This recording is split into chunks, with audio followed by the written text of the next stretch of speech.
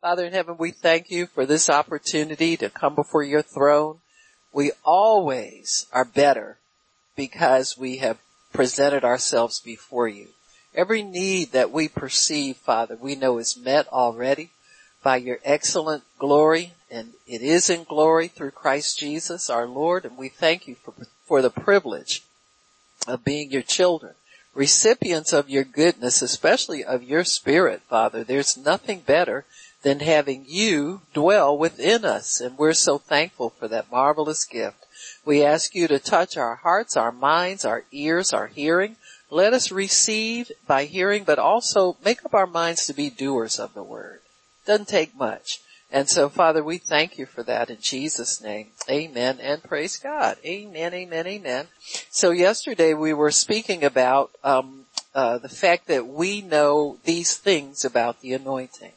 We're sharing the things that we know and understand and seeking to get greater understanding about the anointing. And I think many times we assume, in Christianity we assume so much. We assume we know. We assume everybody else knows. We assume these things. But you can't assume anything. That's why God put teachers in the body of Christ. Amen. Because teaching is definitely necessary. You have teaching for everything.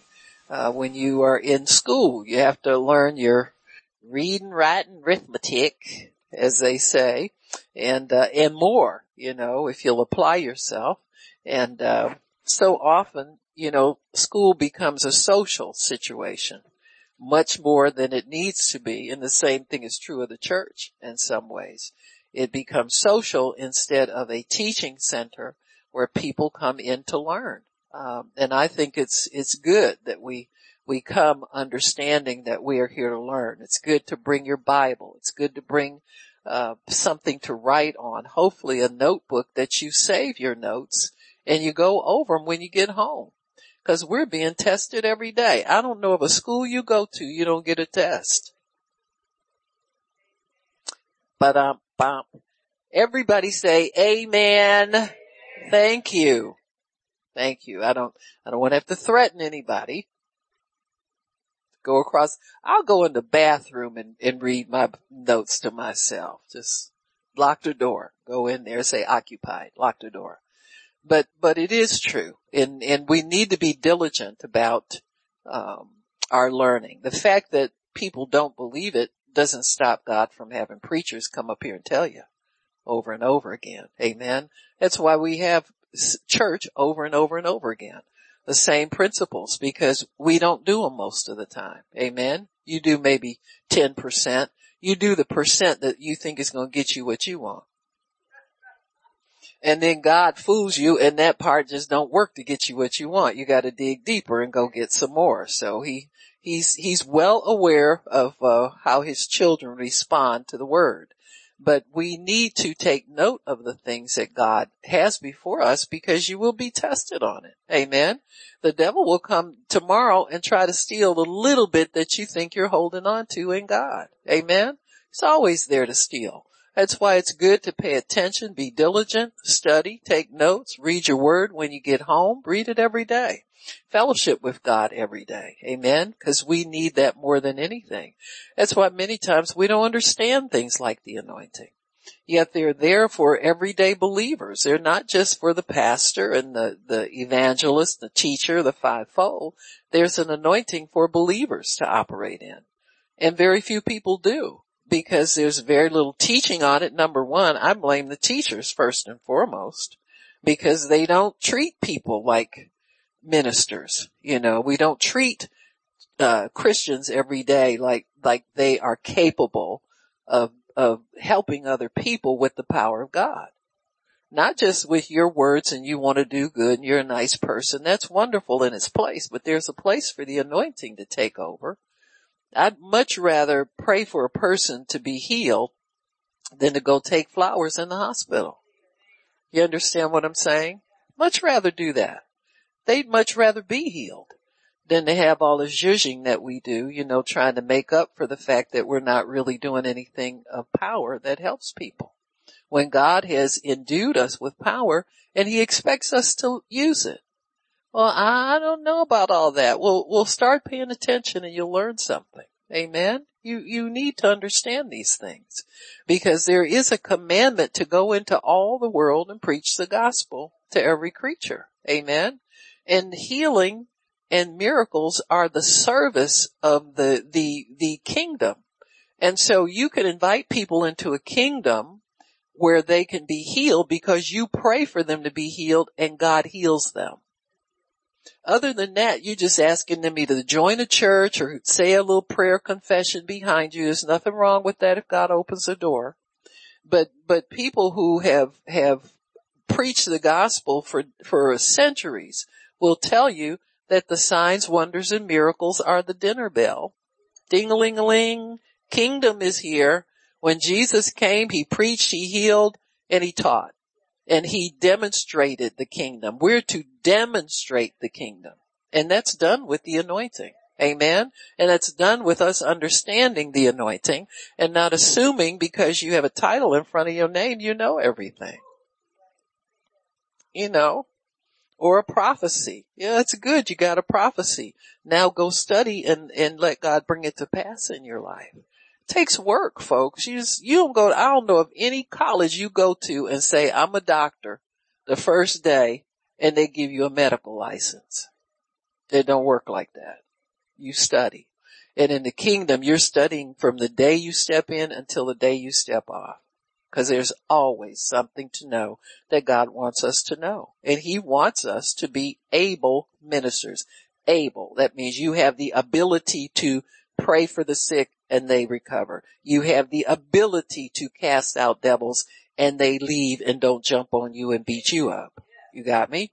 This is what the kingdom is all about. This is what the anointing is for. Amen. And so if this is too serious for you, go back to sleep. But those of you who are awake,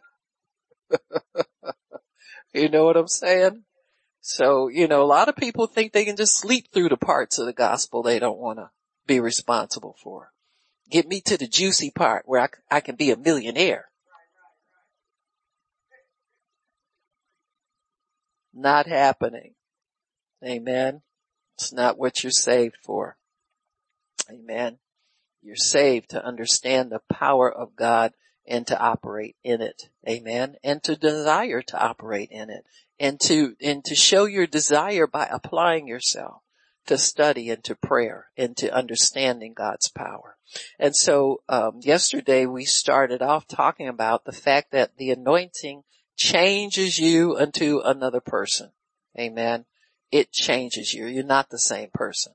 That's why it's not correct to try and minister to people out of your ideas, out of your feelings, out of, pity and sympathy and patting people and, running to their aid when they got a little problem. You understand what I'm saying? This is soulish. We have an anointing that's in our spirit, man, that God was teaching us how to operate in this.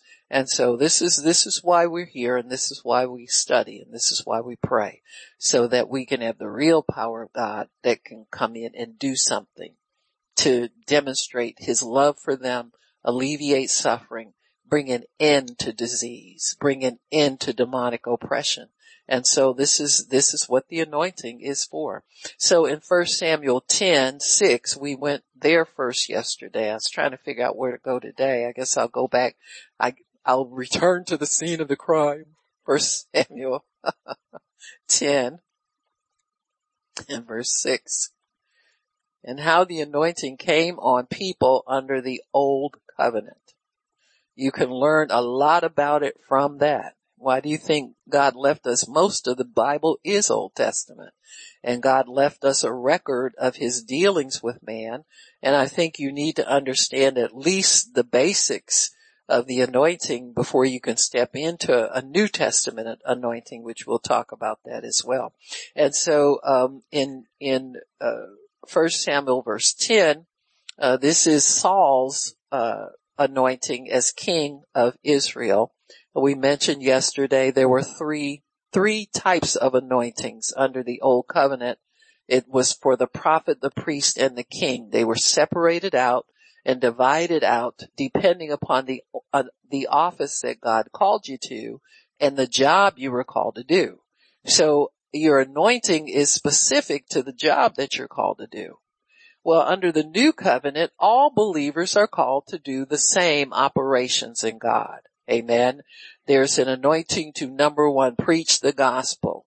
Number two, pray in new tongues. Amen. They have authority over all the works of darkness and lay hands on the sick and they recover. That's your anointing. That's what you have.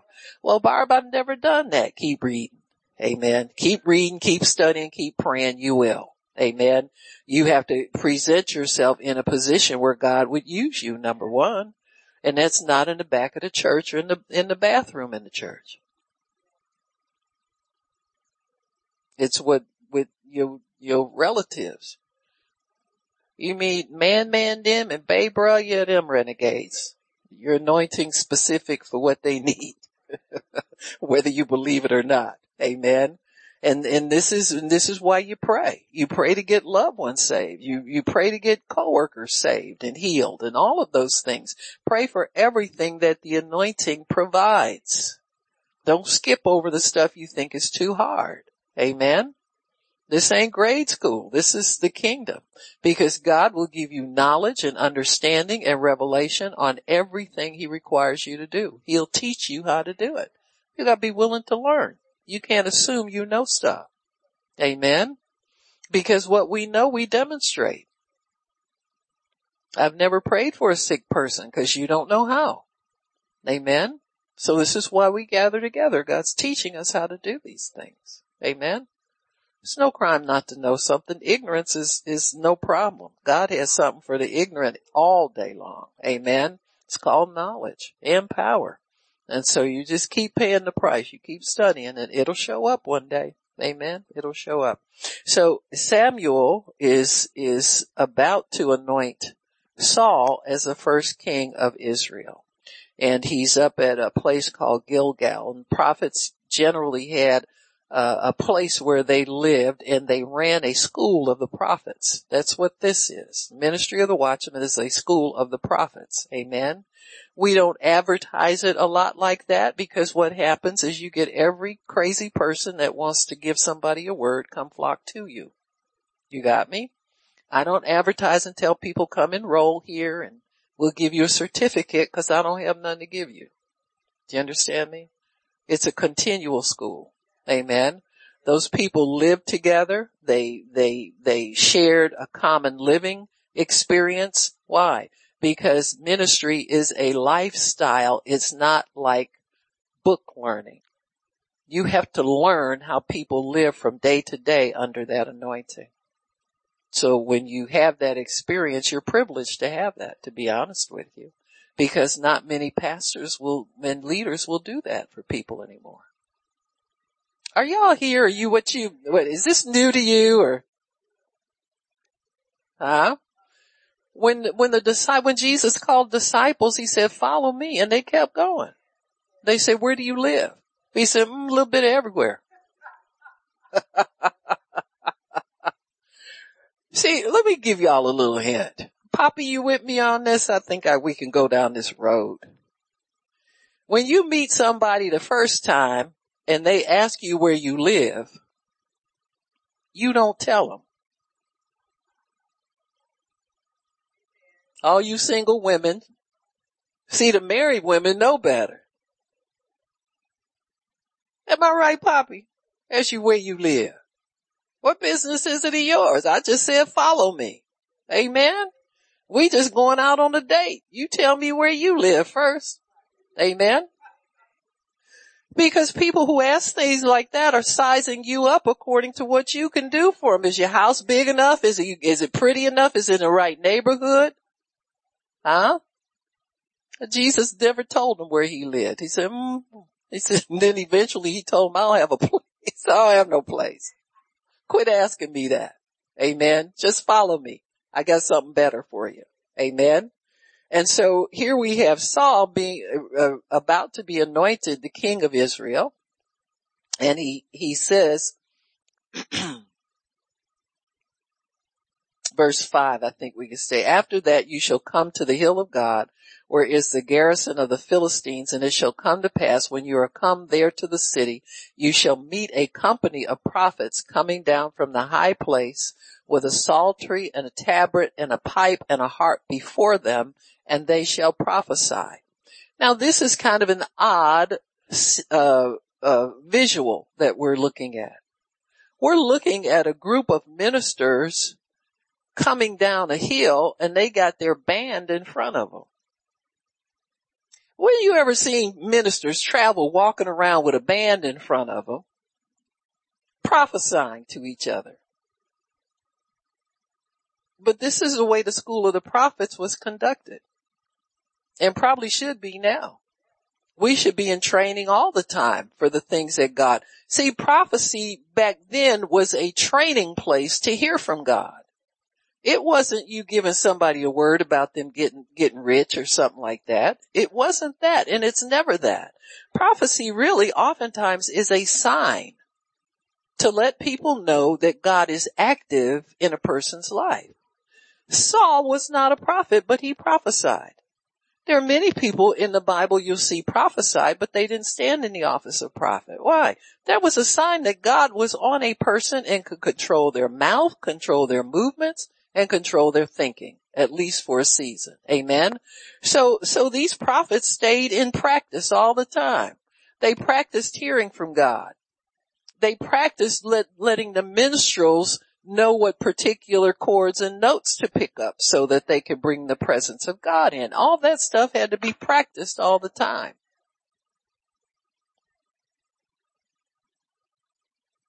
And so this is what they did. They said, and the Spirit of the Lord shall come upon you, and you shall prophesy with them, and shall be turned into another man.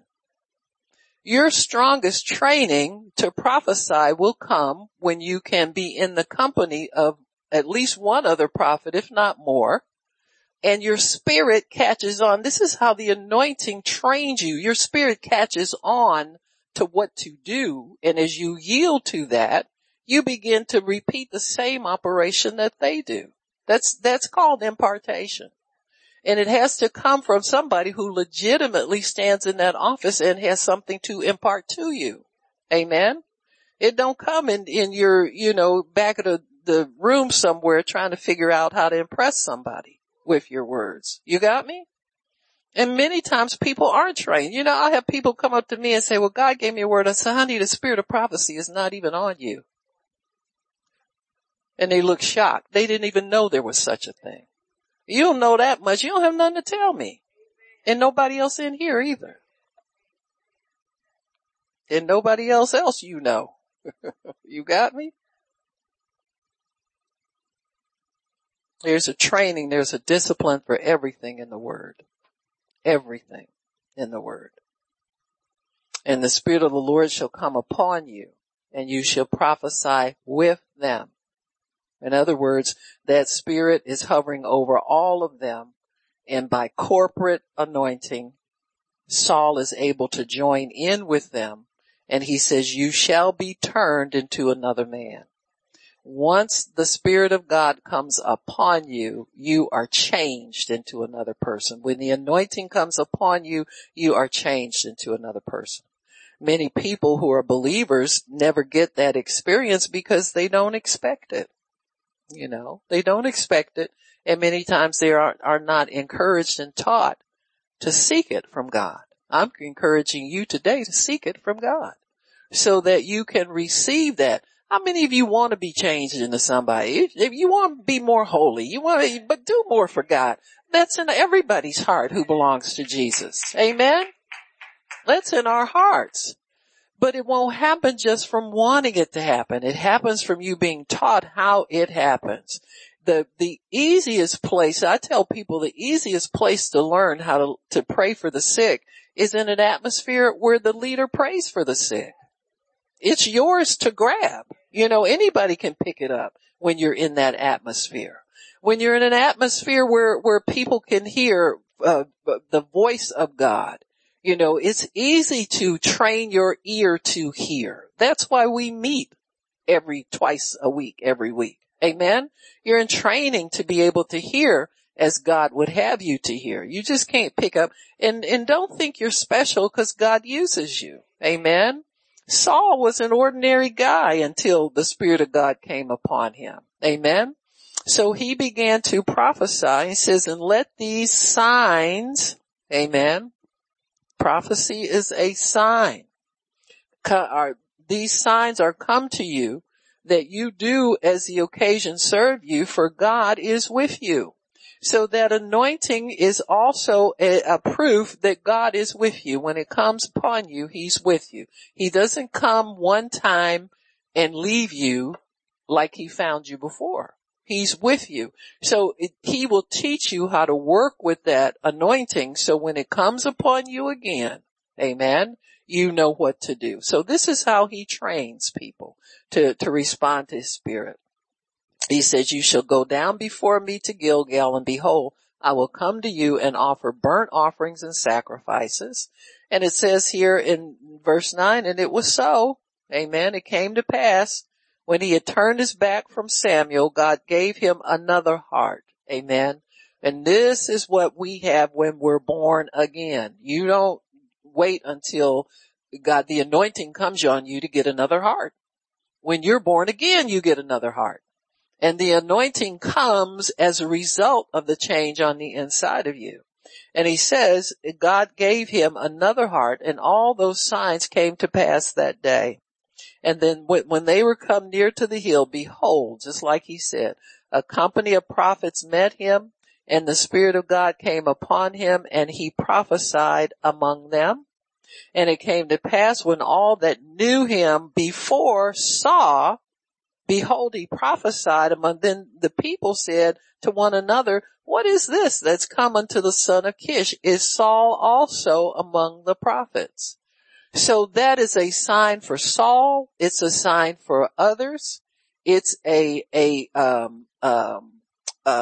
sanctification where the people in the people's eyes now, Saul is a different man.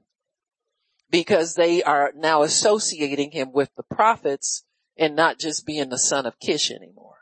So when the anointing comes on you, you get an elevation and an upgrade. You understand what I'm saying? It's always an upgrade for you when God endows you with His power. And so that anointing changes you into another man. The anointing will also come upon you in different situations. Now Saul was in a different situation here. I want to show it to you in 1 Samuel 19. This is where Saul now has lost the anointing. God has anointed David to be king of Israel. Let me see. Thank you, Jesus. Yeah. In chapter 16, David's anointed king of Israel. Saul, the Spirit of God, the anointing leaves him and departs from him. And he doesn't have that change of heart anymore. He doesn't have that. But he's trying to hold on to it and hang on to it. And it says here in 19, verse 9, an evil spirit was upon Saul as he sat in his house with his javelin in his hand, and David played with his hand. And Saul sought to kill David, and he threw a javelin at him and tried to pin him to the wall. And it says David fled, and Saul kept sending messengers to find David to watch him. And it says his wife helped him escape. And verse 14, it says Saul sent messengers to take David. And she said he's sick. And so she begins to hide David from Saul. David's smart enough not to fight Saul back. He runs from him because he still honors him as God's anointed, even though he knows his spirit has departed him. Verse 15, Saul sent messengers again to see David, saying, bring him up to me in bed that I may slay him. When the messengers were come in, behold, there was an image in the bed and the pillows there, but David was not there. David fled again in verse 18. Verse 19, it was told Saul, saying, behold, David is at Ramah, and he was hiding out. David would run from his enemies, he always found a priest or a prophet to run to. That's significant, because when the devil's after you, run to God. You don't try to stand and fight him. David knew he could not fight him himself. He had to flee to God. And so Saul sent messengers to take David. When they saw the company of prophets prophesying, now this you got to understand, the prophet's anointing becomes a protection for people who are under it. We're talking about this, we know about the anointing. It becomes a protection for people who are under it. Not your name is on the roll somewhere, you are under that authority. Amen. Which means you're submissive, you're obedient, you do all the right things you're supposed to do, and there's a godly protection for you. And he came to a company of prophets prophesying, and Samuel standing as appointed over them. The Spirit of God was upon the messengers of Saul, and they also prophesied. Now here you see the anointing as apprehending enemies and bringing them into submission to God. The anointing will apprehend enemies and bring them under submission to the Spirit of God. See, I read stuff like this and I hear people say, oh, the Holy Spirit is a gentleman. He won't come in unless he's invited. And I'm thinking, these people don't look like they were seeking God to me. They look like they were seeking to kill somebody that was under God's protection. Amen. And when it was told Saul, he sent other messengers, and they prophesied likewise. And Saul sent messengers a third time, and they prophesied also. Then he went to Ramah and came to the great well that was in Sechu, and he asked and said, where is Samuel and David? And they told him where he was, and he went there to Naioth to Ramah, and the Spirit of God was upon him also. This is after God had left him. God comes back. God does what he wants to do when he wants to do it. You need to understand that.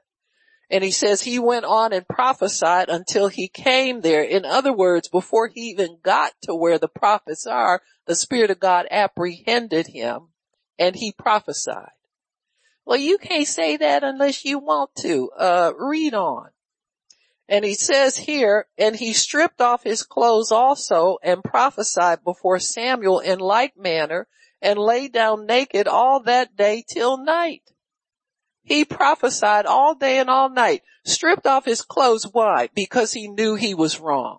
He knew he was dirty. He knew he wasn't clean. He needed to be cleansed. I'm not worthy. And the Spirit of God didn't let him go all day and all night. Amen. That's the kind of God you serve. That's the kind of anointing that's available. And people say, well, it's not the same nowadays. How do you know that? You writing another Bible all over again? I like to believe what I read if it's in God's word. Amen.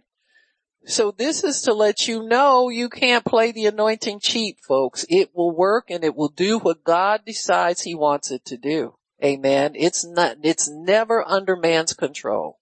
Just get that straight off the bat. The anointing is never under man's control. And so, Saul then, we know what happened to Saul at the end. The anointing lifted off of him again. He continued to pursue David. David overcame him at one point, but refused to kill him. And Saul was eventually killed in battle. But when the anointing leaves you, you become a normal, everyday person again. Amen. Whatever you're like, normal every day. Now, under the new covenant, we have a different kind of anointing, that we have an inner anointing that changes us continually. And we have an outer anointing that is for service and is for ministry. So in Luke chapter 4, we pick up the Church of Jesus Christ and what our anointing is. In chapter 4 of the book of Luke, we see the first time that Jesus announces that he is anointed.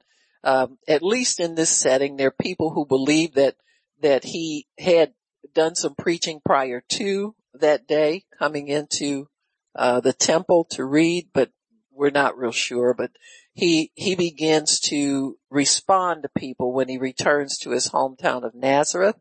In verse 16, it says, in 14, Jesus returned in the power of the Spirit to Galilee, and there went out a fame of him throughout all the region round about. Now, prior to this time, he had spent 40 days fasting in the wilderness. So he had separated himself from any kind of human contact whatsoever. And it was in that setting that he was empowered with the anointing. The people don't seem to understand that there has to be some preparation of your heart, of your soul, and of your willingness, your obedience before God will anoint you. Amen. It depends on what God sets before you to do, though. Sometimes it's prayer, it's fasting, it's study, all of the above. Sometimes people are anointed and have very little knowledge that they are until God shows up on their words. Amen. It's like, a lot of times people just fall in love with the word and spend a lot of time reading the word and don't come up for air and don't talk to anybody and don't have any television because they just don't feel they want to. They want to stay focused on that.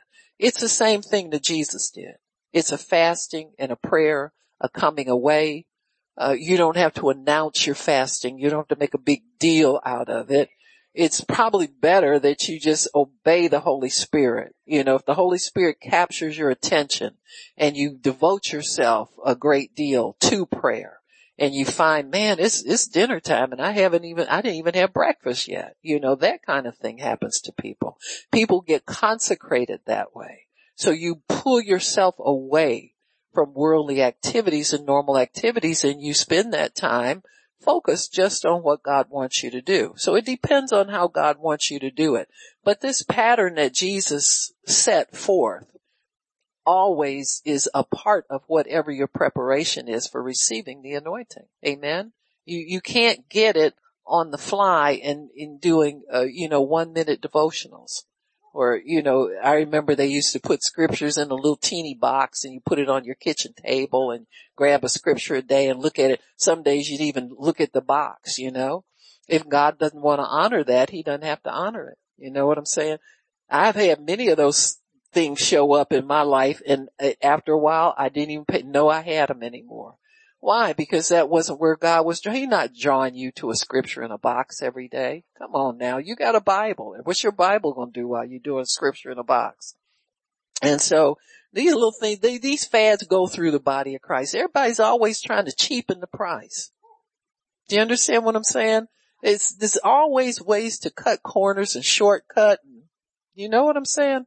I'm just too old school for that. I think you gotta stretch out like the Pentecost. Girl, you gotta stretch out in front of God. I didn't know what that meant, but I was all for it. If it was gonna give me more of God, I'd stretch out in front of God and just be there until he moves. You know what I'm saying? So he returned in the power of the Spirit, and that's where he was empowered after this testing in the wilderness.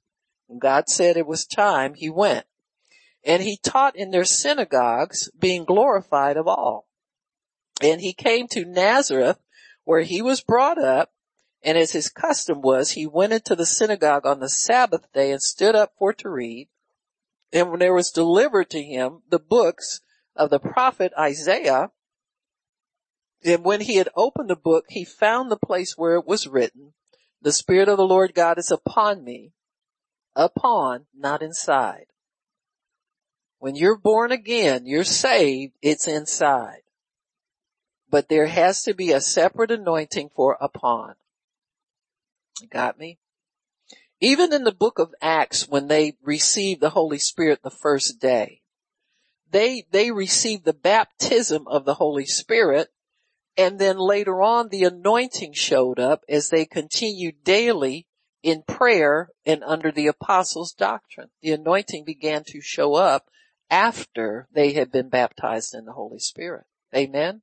And so when you understand this, like people think when they pray in tongues, that means that they're anointed to go out and do everything. That just means that it came upon you as a sign. Sign is not the permanent empowerment. When you're anointed, God will let you know, just like he'll let you know everything else. He'll start sending you out now to minister for him, or sending you out to witness in the level that you understand. But be sure that you seek God and you study until that whole anointing develops. The first part of the anointing is on your words. Your words will now become fat words, powerful words, words that move people without you trying. Amen. And so you'll understand that when you start to pay attention to what God's doing when you're anointed. But he says he's anointed me to, number one, preach. So we said the first place that shows up is on your words. Words have to get out of your mouth before they're confirmed. Amen. They got to get out of your mouth before they're confirmed. And so if you want to pray for the sick, you just don't lay hands on people and pray in tongues. You've got to have that healing word on the inside of you, and you do these things by unction. You don't do them for guessy-feely and wonder if I've got anything. The answer is no. Go sit down. Come back when you got something. Amen. God will tell you when you got something. Huh? The first person usually get healed is you. You reach up and grab a pain because it's hurting you, and you decide you're going to pray for yourself, and you're shocked it leaves at your words. You're the first recipient of the healing anointing in your life. Amen. You got me? And God works at you from there. He's not going to go put you in a public place and you don't know what you got, or you're guessing at what you got. You know, you see so much of it. You know, you'll see people, I see sometimes people who are good worship leaders. They'll start to try to turn it into a healing service, and they're not anointed for that. And you just feel bad for them and bad for the people, because some pastor or somebody that they're submitted to should have taken them aside and told them, I just believe God will use you in healing ministry. Why don't you come and we'll teach you how that goes. You understand what I'm saying? And so you can't assume an anointing. Jesus didn't. He got his right out of the book. Amen. So he said, the Spirit of the Lord God is upon me because he's anointed me, number one, with my words to preach the gospel. Good news. Good news is your sins are forgiven. Good news is God loves you. Good news is God wants you well. And can I pray for you? They say no. Well, let me give you a healing prayer cloth. You believe in that, don't you? The anointing's on it. Oh yeah, I'll take that. You got me? You just keep preaching. It says the gospel to the poor. That means poor in spirit, people who really need God. He has sent me to heal the brokenhearted, to preach deliverance to the captives, recovering of sight to the blind, to set at liberty those who are bruised, and to preach that it's now the acceptable year of the Lord. Amen. Don't go up to anybody and tell them you're going to pray for them and God will heal them gradually. Because that's not what the Bible says. It says it's now. Amen. God's going to heal you now. I'm going to lay hands on you, and the power of God's going to go in you and drive that illness out of you. Amen. And do that. And it says, he closed the book. He said, this day is this scripture fulfilled in your ears. So he either was anointed to do all of this that day. Amen. Or he had, there was an anointing. It says in verse 14, he returned and the fame of him went throughout all the region of Galilee, and he taught in their synagogues, being glorified of all. So it looks like he started out teaching and preaching and the healing came. Either that or they left something out in this verse 14, because when he did teach, preach, and heal, he did all of those. I believe the anointing was there for healing, but many times people were so, backwards and not well taught. The faith wasn't there. Many places he had to go over and over again to grow their faith to the point where they could receive the healing. and they could receive the new eyes, and they could receive. So it's not that his anointing changed necessarily, it's that the people's level expectation changed. Because it says here, all the eyes were fastened on him. So you don't see anybody in this setting getting anything that he said he was there to give them. Amen. They were just staring at him. Amen. And marveling and whispering back and forth. Well, you're not receiving anything if you're in shock because the person that's standing there is talking like that. Amen. So it's a thing where he had to get used to this, and they had to get used to him preaching. But after that, things began to take off, and his ministry was very, very great. And this is the same anointing that he has given to all believers. Amen. The the anointing of God, the believer's anointing, empowers your words with several different things. Number one, for healing. Heal the brokenhearted, deliverance to the captive. It delivers. It teaches. According to Acts 10:38, it does good. Amen. Never is anybody left crippled in worse condition after the anointing ministers to them. You'll see people come up to the altar, be afraid to fall. They want to grab everybody on the way down. Amen. Because they don't expect good.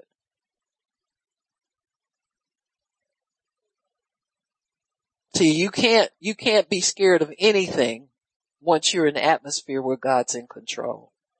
Amen. He does you good. He's not going to leave you. God would never let it be said about him that anybody came here asking for him, came in his presence asking for a healing and got worse. Amen. What father among you, he said, you being evil know how to give good gifts to your children. If they ask you for bread, you're not going to give them a stone. It's the same thing at the altar of God. If you come into the presence of God and you're expecting to be healed, you will be healed. But if the devil makes you stupid on the way up and tells you you can't fall because these people, they're going to let you fall and you're going to hurt yourself. He just talked you out of your healing. Amen. So we're supposed to expect good all the way. I know there have been people who say, well, somebody fell on my arm. Well, you're under the healing anointing. My goodness. In the same token, you'll hear people say, I remember there was a woman, I went to one of her meetings, many years ago, and she said that, she was always afraid of mentally ill people. She said, just very afraid of them. And she said she was in their church one time, and there was a young man who had just been in a mental hospital. And she said that there was a small crowd of people in there for prayer, and he came in, and she didn't know, she turned her back to him, and he picked up a chair and hit her over her head with it.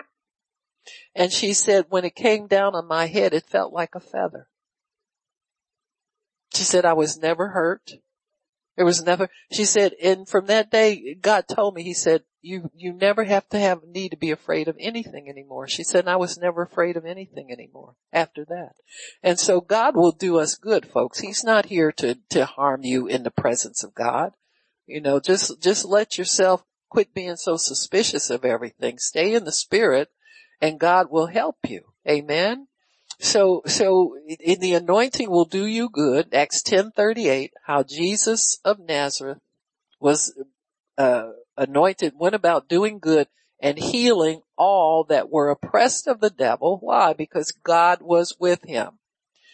When God is with you, you always do good. Amen. When he's with you, you do good. Period. Amen.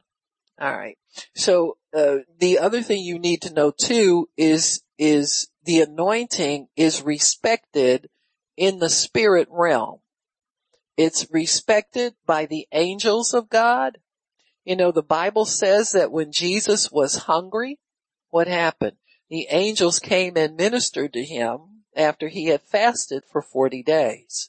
So the anointing that Jesus was receiving while he was, in the wilderness brought about the manifestations of angelic power to help him.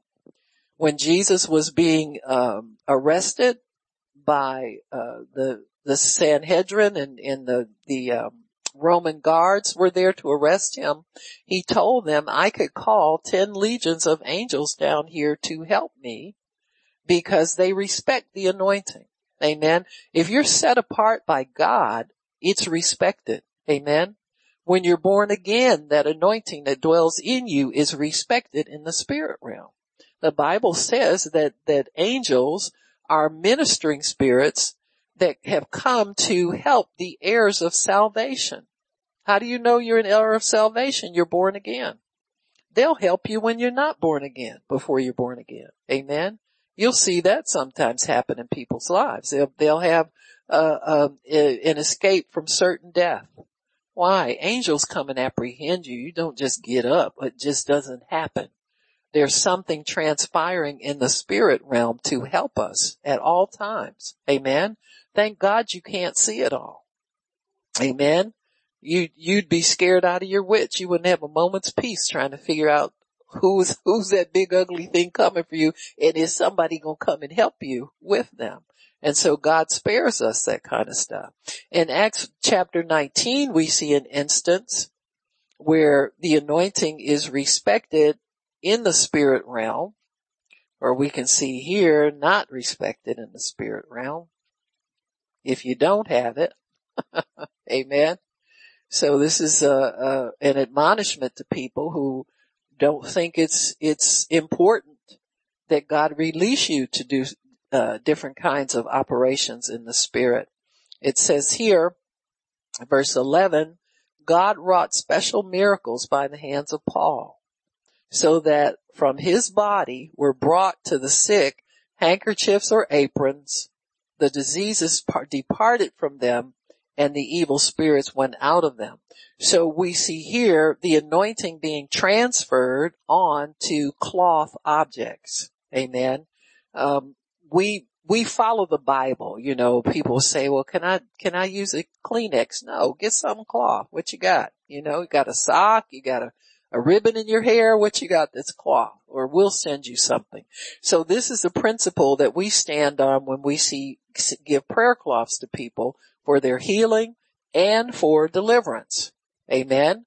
Now we have taken objects of clothing. We've had people that would say, well, pray for my son. He's taking drugs and, you know, won't do what he's supposed to do. And we'll ask, is there an object of clothing that he likes and he wears all the time? Because the devil's smart. Many times you introduce something new into a person's wardrobe and they're immediately suspicious. Huh? I mean, even the kid who's a clothes hog will look at it and say, I don't like this so much. Why? The drug devil told him not to like it. You see? So if we can get something that we know that they like and the parent can bring it, you know, if they're coming to a meeting, they can bring it for the short duration of the meeting. We'll pray over it and give it back to them. We'll give them prayer cloths and tell them put them in the pillowcase and let them sleep on it all the time. Amen. You know, we've had some that want to make their beds all of a sudden. You know, Johnny. I mean, the devil's smart, folks. You got to stay 15 jumps ahead of him. Amen. But they must bow to the authority of the anointing. They must bow. Amen. They must.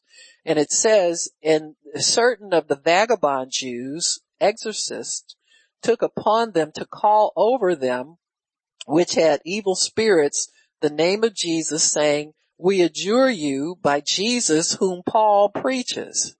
Number one, when you're anointed, you have a personal relationship with God. You use the name of Jesus because that's been conferred upon you to grant you spiritual authority, grant you access. Every spiritual force and every natural force has to bow to that name. And when you know him personally and he's given you his name, he will come for his name. He will come in response to his name. Never fail. And it says there were 7 sons of one Sceva, a Jew, and chief of the priests, which did so also. So they had some exorcists there that were using the name of Jesus, second hand, third hand, fourth hand. So this priest in the synagogue thought he would use their same method. Amen. And it says, and the evil spirit answered and said, Jesus I know, Paul I know, but who are you? And the man in whom the evil spirit was leaped on them and overcame them and prevailed against them so that they fled out of the house naked and wounded. And this was known to all the Jews and Greeks also dwelling at Ephesus, and fear fell on all of them. And the name of Jesus was magnified. So God won that round. Amen. But people will take this and start to think that the devil has more power than they do. You got me? That you can expect devils to act up, or they will manifest, all that kind of stuff. And that's just not true. Amen. If you have authority, the thing is they didn't know Jesus personally. They were just using the name and using it secondhand. Jesus, the one Paul preaches. In other words, there's a lot of Jesuses around, but we want the right one. Amen. Well, somebody who has the Spirit of God dwelling in them would never think like that. That doesn't come to you. If you are under the anointing, he will give you his name to use to effect a healing and a cure and a deliverance. You don't need to go through all of that. If you got to go secondhand to know God, then quit doing what you're doing and go get saved. You understand what I'm saying? It's just that simple. Once you are saved, his name belongs to you. To open doors, to pray in his name. You ask in his name because you belong to him, not because you're trying to imitate something that somebody else is doing. And so his name to you is not secondhand. His name belongs to you. Amen. So that you can allow that anointing to do the work that God wants it to do. You want people to be helped and you want to do good. Amen. Under that anointing. So the anointing does not belong to us. It belongs to God. It always belongs to him. Don't say my anointing. Amen. Just don't try to possess more than you actually have. Amen. When you refer to the anointing, it belongs to all believers. Amen. And so it's not your personal possession. Amen. We said that the anointing sets you apart. You are different. When it's upon you, you're different. You're changed into another person. Amen. And it's not under our control when the anointing comes upon you. You can't just call for it like you do a bowl of soup or something. You know what I'm saying? God knows when you need to be anointed and what you need to be anointed for. The anointing starts out with an unction. There is a desire in you and a nudge on the inside of you to respond to a need. It is not for just playing games and having fun with, or little kids do that when they go to church and they don't understand what's going on. When you become an adult in God's kingdom, you put away childish things. You start to understand that the anointing is for a purpose, and God determines the purpose, and he determines when it is to be used. It's not just like you can go up to anybody anytime and do anything under the anointing. Now you may feel the freedom to do that, but really it's unction that will get it done, and that God will do it. And there are many times when God anoints us to do things, and he gives us a plan how those things are going to be done. For instance, if God tells you to go out in a group and witness, what we call witnessing, but really praying for the sick and so forth, if he puts you on that assignment, then the anointing is upon you to approach people. So you can approach anybody. Amen. As long as you follow the assignment, because the unction is continually on you. Now there may be some people that respond to it more quickly than others, but that doesn't mean you shouldn't approach everybody you approach. Amen. It's a blanket kind of permission to use your time to as efficiently as you can. When you're out in a situation like that, you want to pray for as many people as you can reach, because there's a bunch of them. And so you'll find that the anointing is there and you can respond very quickly to anybody that you see or anybody that God points out to you. And it works like that. Other times when you're not on that assignment, say like if you're by yourself somewhere, you'll find that God will point people out to you specifically to approach and to pray for. It's not often a blanket, kind of anointing. You'll see some people and God bless them. They'll be in a place like Walmart. Miss Jan does that, and she'll just go up and just start talking, loud enough for everybody to hear her and tell them about Jesus and tell them it's time to get saved. If you haven't made him your savior, you do so. It's very simple. Amen. Everybody's not anointed to do that. Amen. You might go in there and people push and shove and push you in a corner, if the anointing's not on you to do that. And so you have to respond specifically to what God wants you to do. And eventually we get an understanding of the pattern of a ministry that he's given us as believers. I'm talking about everybody, myself included. If I go to the supermarket, I'm not necessarily a minister. I'm a believer, operating as a believer would. One of the first things that God will give you is a compassion for human suffering. The anointing will not work if you don't have compassion. It says Jesus was moved with compassion and did this, did that, did the other. And he starts out by having us do small things for people. Amen. Go visit a neighbor. Take somebody's soup, if they're not well or something like that. These are acts of obedience to God's anointing, but they're often simple acts of kindness that aren't real complicated, don't take a lot of study, don't take a lot of prayer. They just take willing hands to do.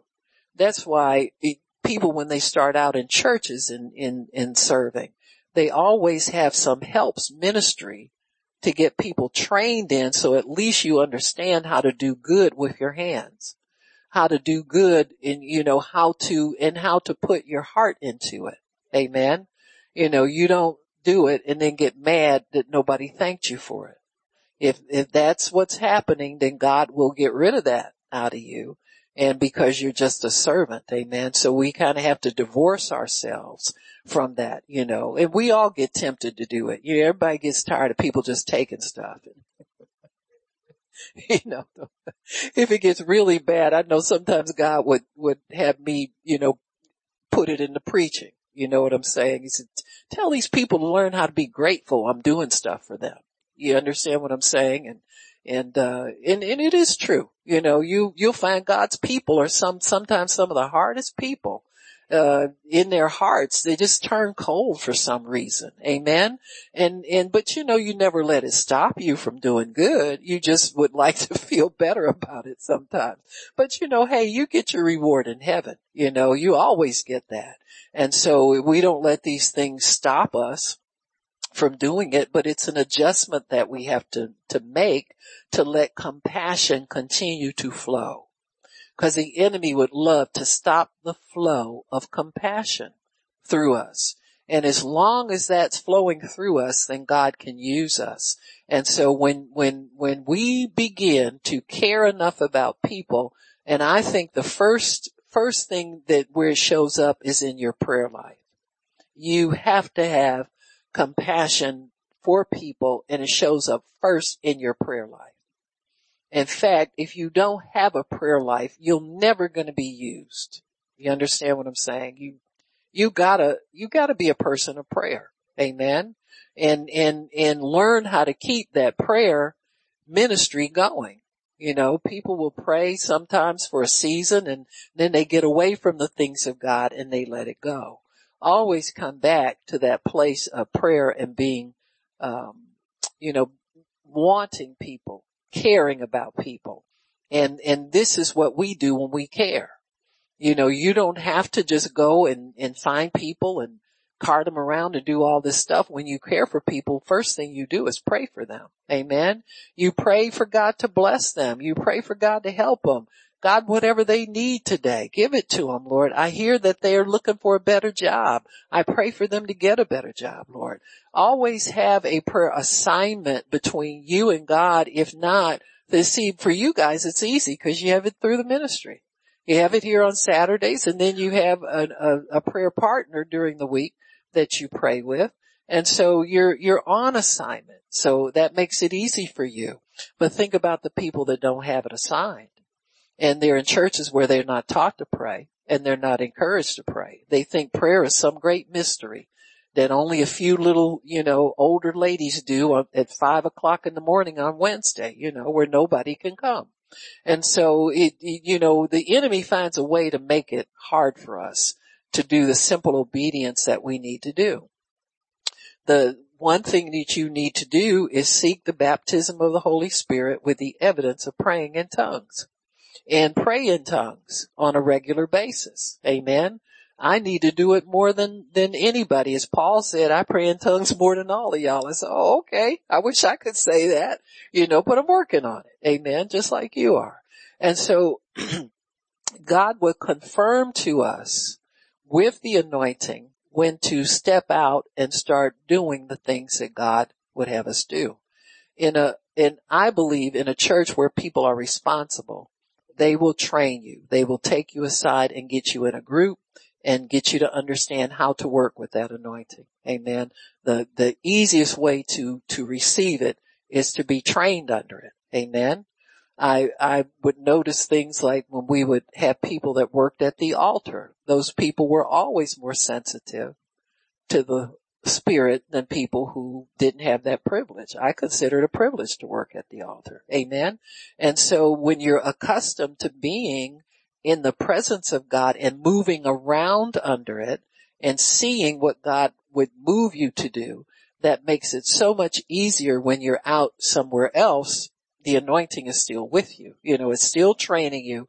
It's still teaching you, and it's still helping you.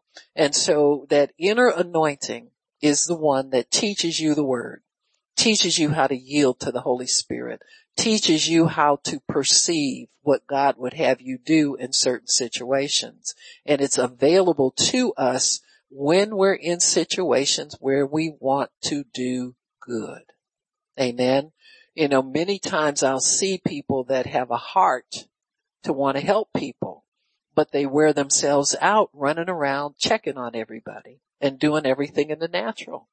And I just ask God just, give me an open door to pull them aside and tell them that there's an anointing that will help them do all this long distance. Amen. So you don't have to run to everybody's aid. You don't have to be at everything that you think you're supposed to be in order to help people. You have a higher level of helping now because of the anointing. You can do more with prayer than you ever can, going visiting people. Amen. Not that you shouldn't visit people, but take something with you when you go. Have something powerful to give. You think about all the people you've ever gone to see in the hospital. If you had gone in there with prayer and gone in there and say, God wants you well, and he sent me here to pray for you. He's going to heal you. When I lay hands on you, you're going to feel the power of God, and that power is coming in you to heal you. Think about how much better and shorter a hospital visit would be.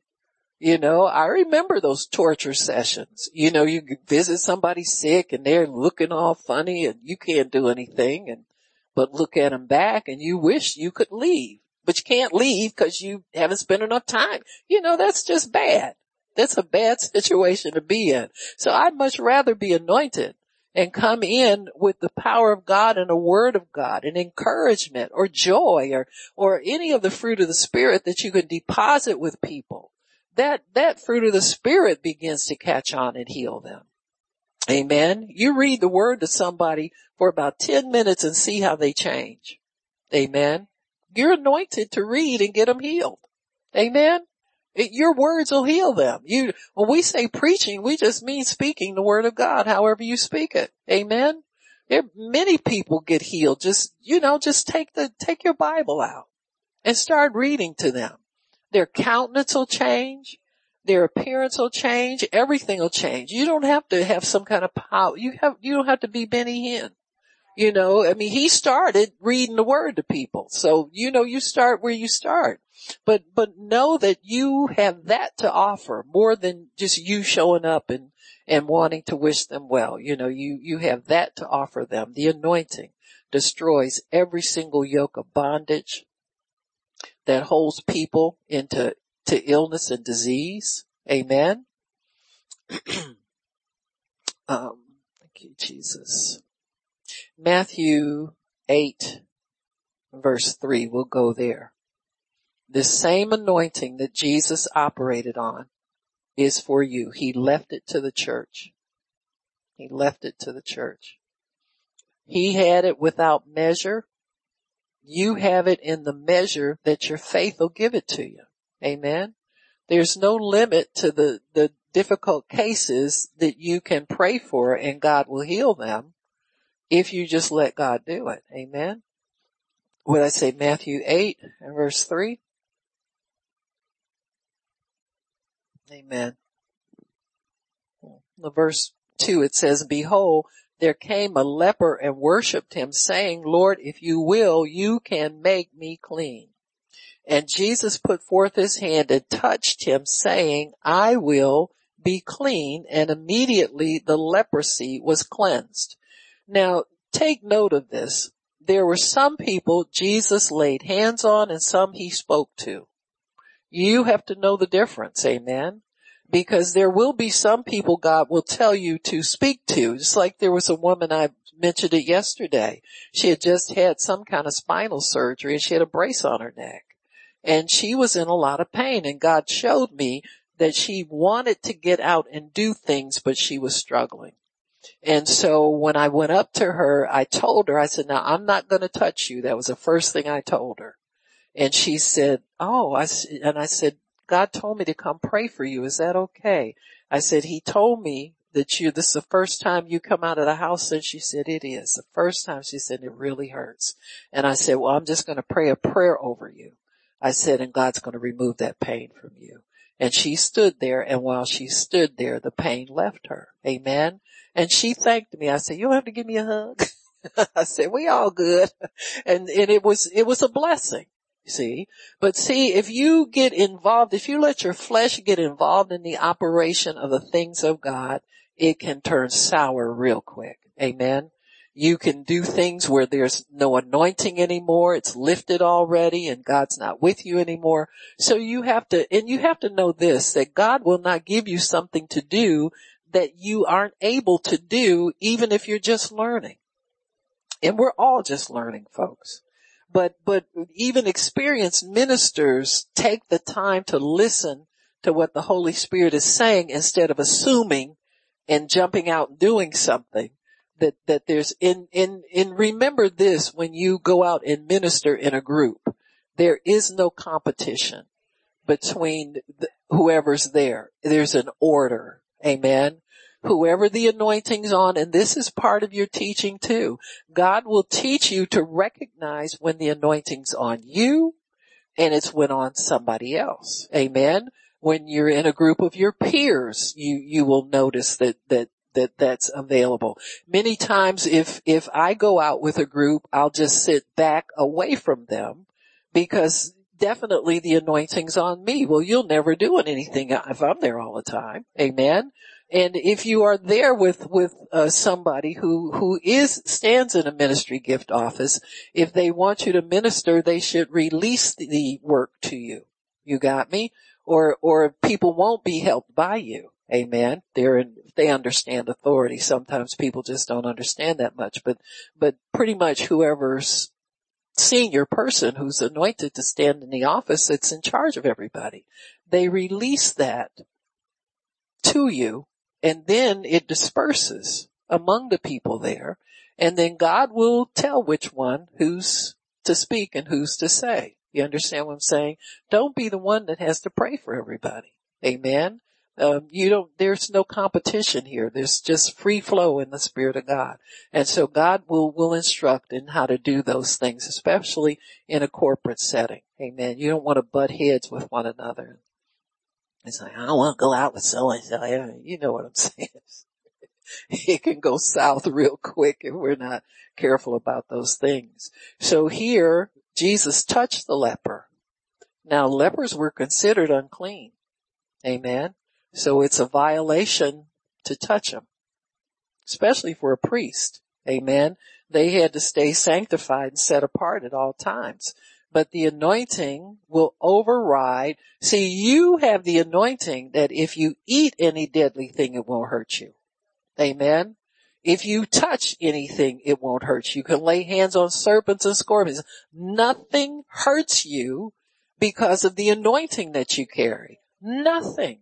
Sickness doesn't hurt you. Accidents don't hurt you. Injuries don't hurt you. Amen.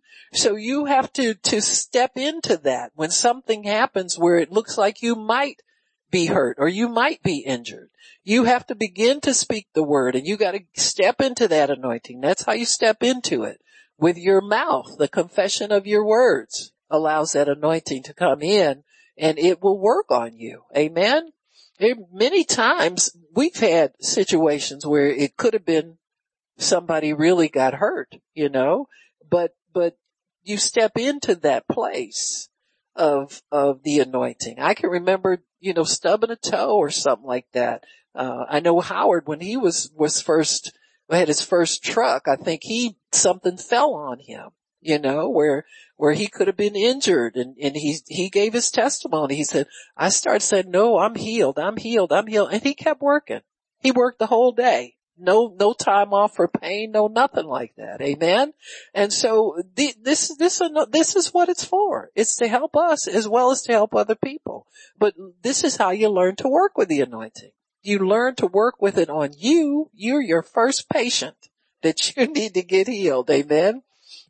And it'll work in the anointing, once it's upon your life, it'll work through you even if you're not totally healed. We all have experienced that, because we come into a place where it's like, God, why not? And you got to work your word in you just like you got to work the anointing for other people. So you have to understand these things, Father, things we know about the anointing. Amen. So, okay, so that's a situation. This guy was healed of leprosy by the touch. We know that there were 10 lepers that met him at the gate of a city, and he said, go, show. In other words, don't come by me. I'm not going to touch you. You go and show yourselves to the priest. So there are many different ways that God will use your words to effect a healing and a cure for people. Amen. In Matthew 8:32, we see another situation where the anointing is there to cast out devils. Amen. And this is the famous Gadarene demoniac. Amen. I used to read this when I was still suffering from depression. I said, God, you could touch me and I'd be just like that man. He said, you ain't that man. So you go get yours a different way. And I'm thankful I obeyed God's way. Either way around, you'll get your healing. Amen. Whichever road he puts you on, you'll receive it. Verse 28, when he was come to the other side of the country of the Gergesenes, there met him 2 possessed with devils, coming out of the tombs exceeding fierce, so that no man might pass by that way. Now, I've said this before, and I think I just need to keep repeating it. This is the action of a strong man. Anybody who can block you from coming into a whole city runs it. Amen. He's in charge of it. Whenever somebody is anointed with the authority, governmental authority, to run that territory in his place like Jesus was, prophets are, apostles are, primarily are anointed with that governmental authority where when they step in a city, it belongs to God. And they are his representative for that. And you can tell that because the strong man will challenge them for that position. And so it says, and behold, they cried out saying, what have we to do with you, Jesus, Son of God? Are you come to torment us before the time? Now the devil knows what's coming to him. That's why he's angry. He's got a short time. But they knew that wasn't the time. It says, and there was a good way off from them a herd of many swine feeding. So the devils asked him if they could go into the swine, and he told them to go. And when they were come out, they went to the herd of swine, and the swine ran violently down a hill and choked themselves and drowned in the waters. And the people that kept them fled and went their way into the city and told everything.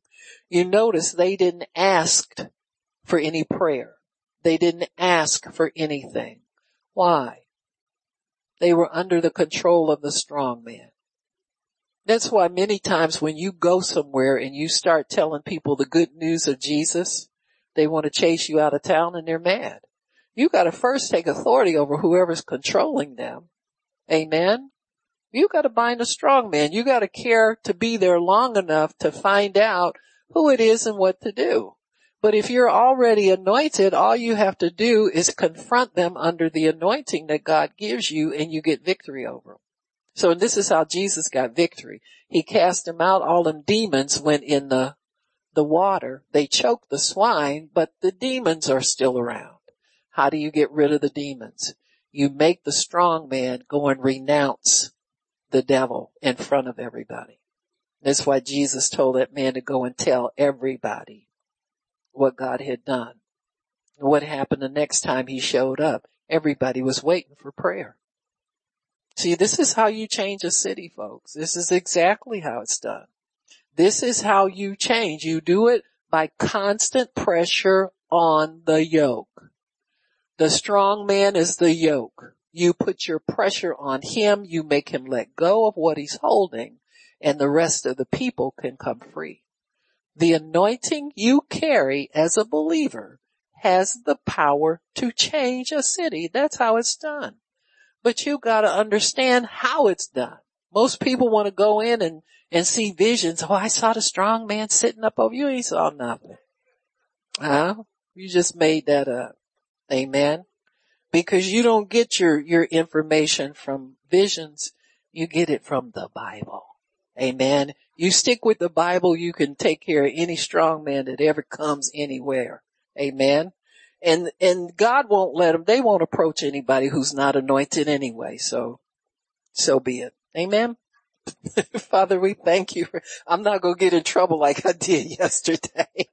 No, I wasn't in trouble, but sometimes you just got to let it fly, folks. Praise God. Amen. But most of the people that see all the visions aren't anointed to see nothing. Amen. That's why I got to look at stuff. Father, thank you for your word and for understanding. Thank you, Lord, for words of wisdom, words of instruction and understanding, because we know these things about the anointing. Father, we know them. We know them by the inner workings of the Holy Spirit. We know them by your word, and we stand by what your word says, Father, not what somebody who saw something or made something up says. We hear your word and we understand it, and we thank you for it, Father, in Jesus' name. Father, I just bless the people here, and I thank you for them. I thank you, Father, that we are healed by your stripes, and so we bless you, Lord, in Jesus' name. Amen and amen again. Anybody needs prayer, I'm going to pray for you before I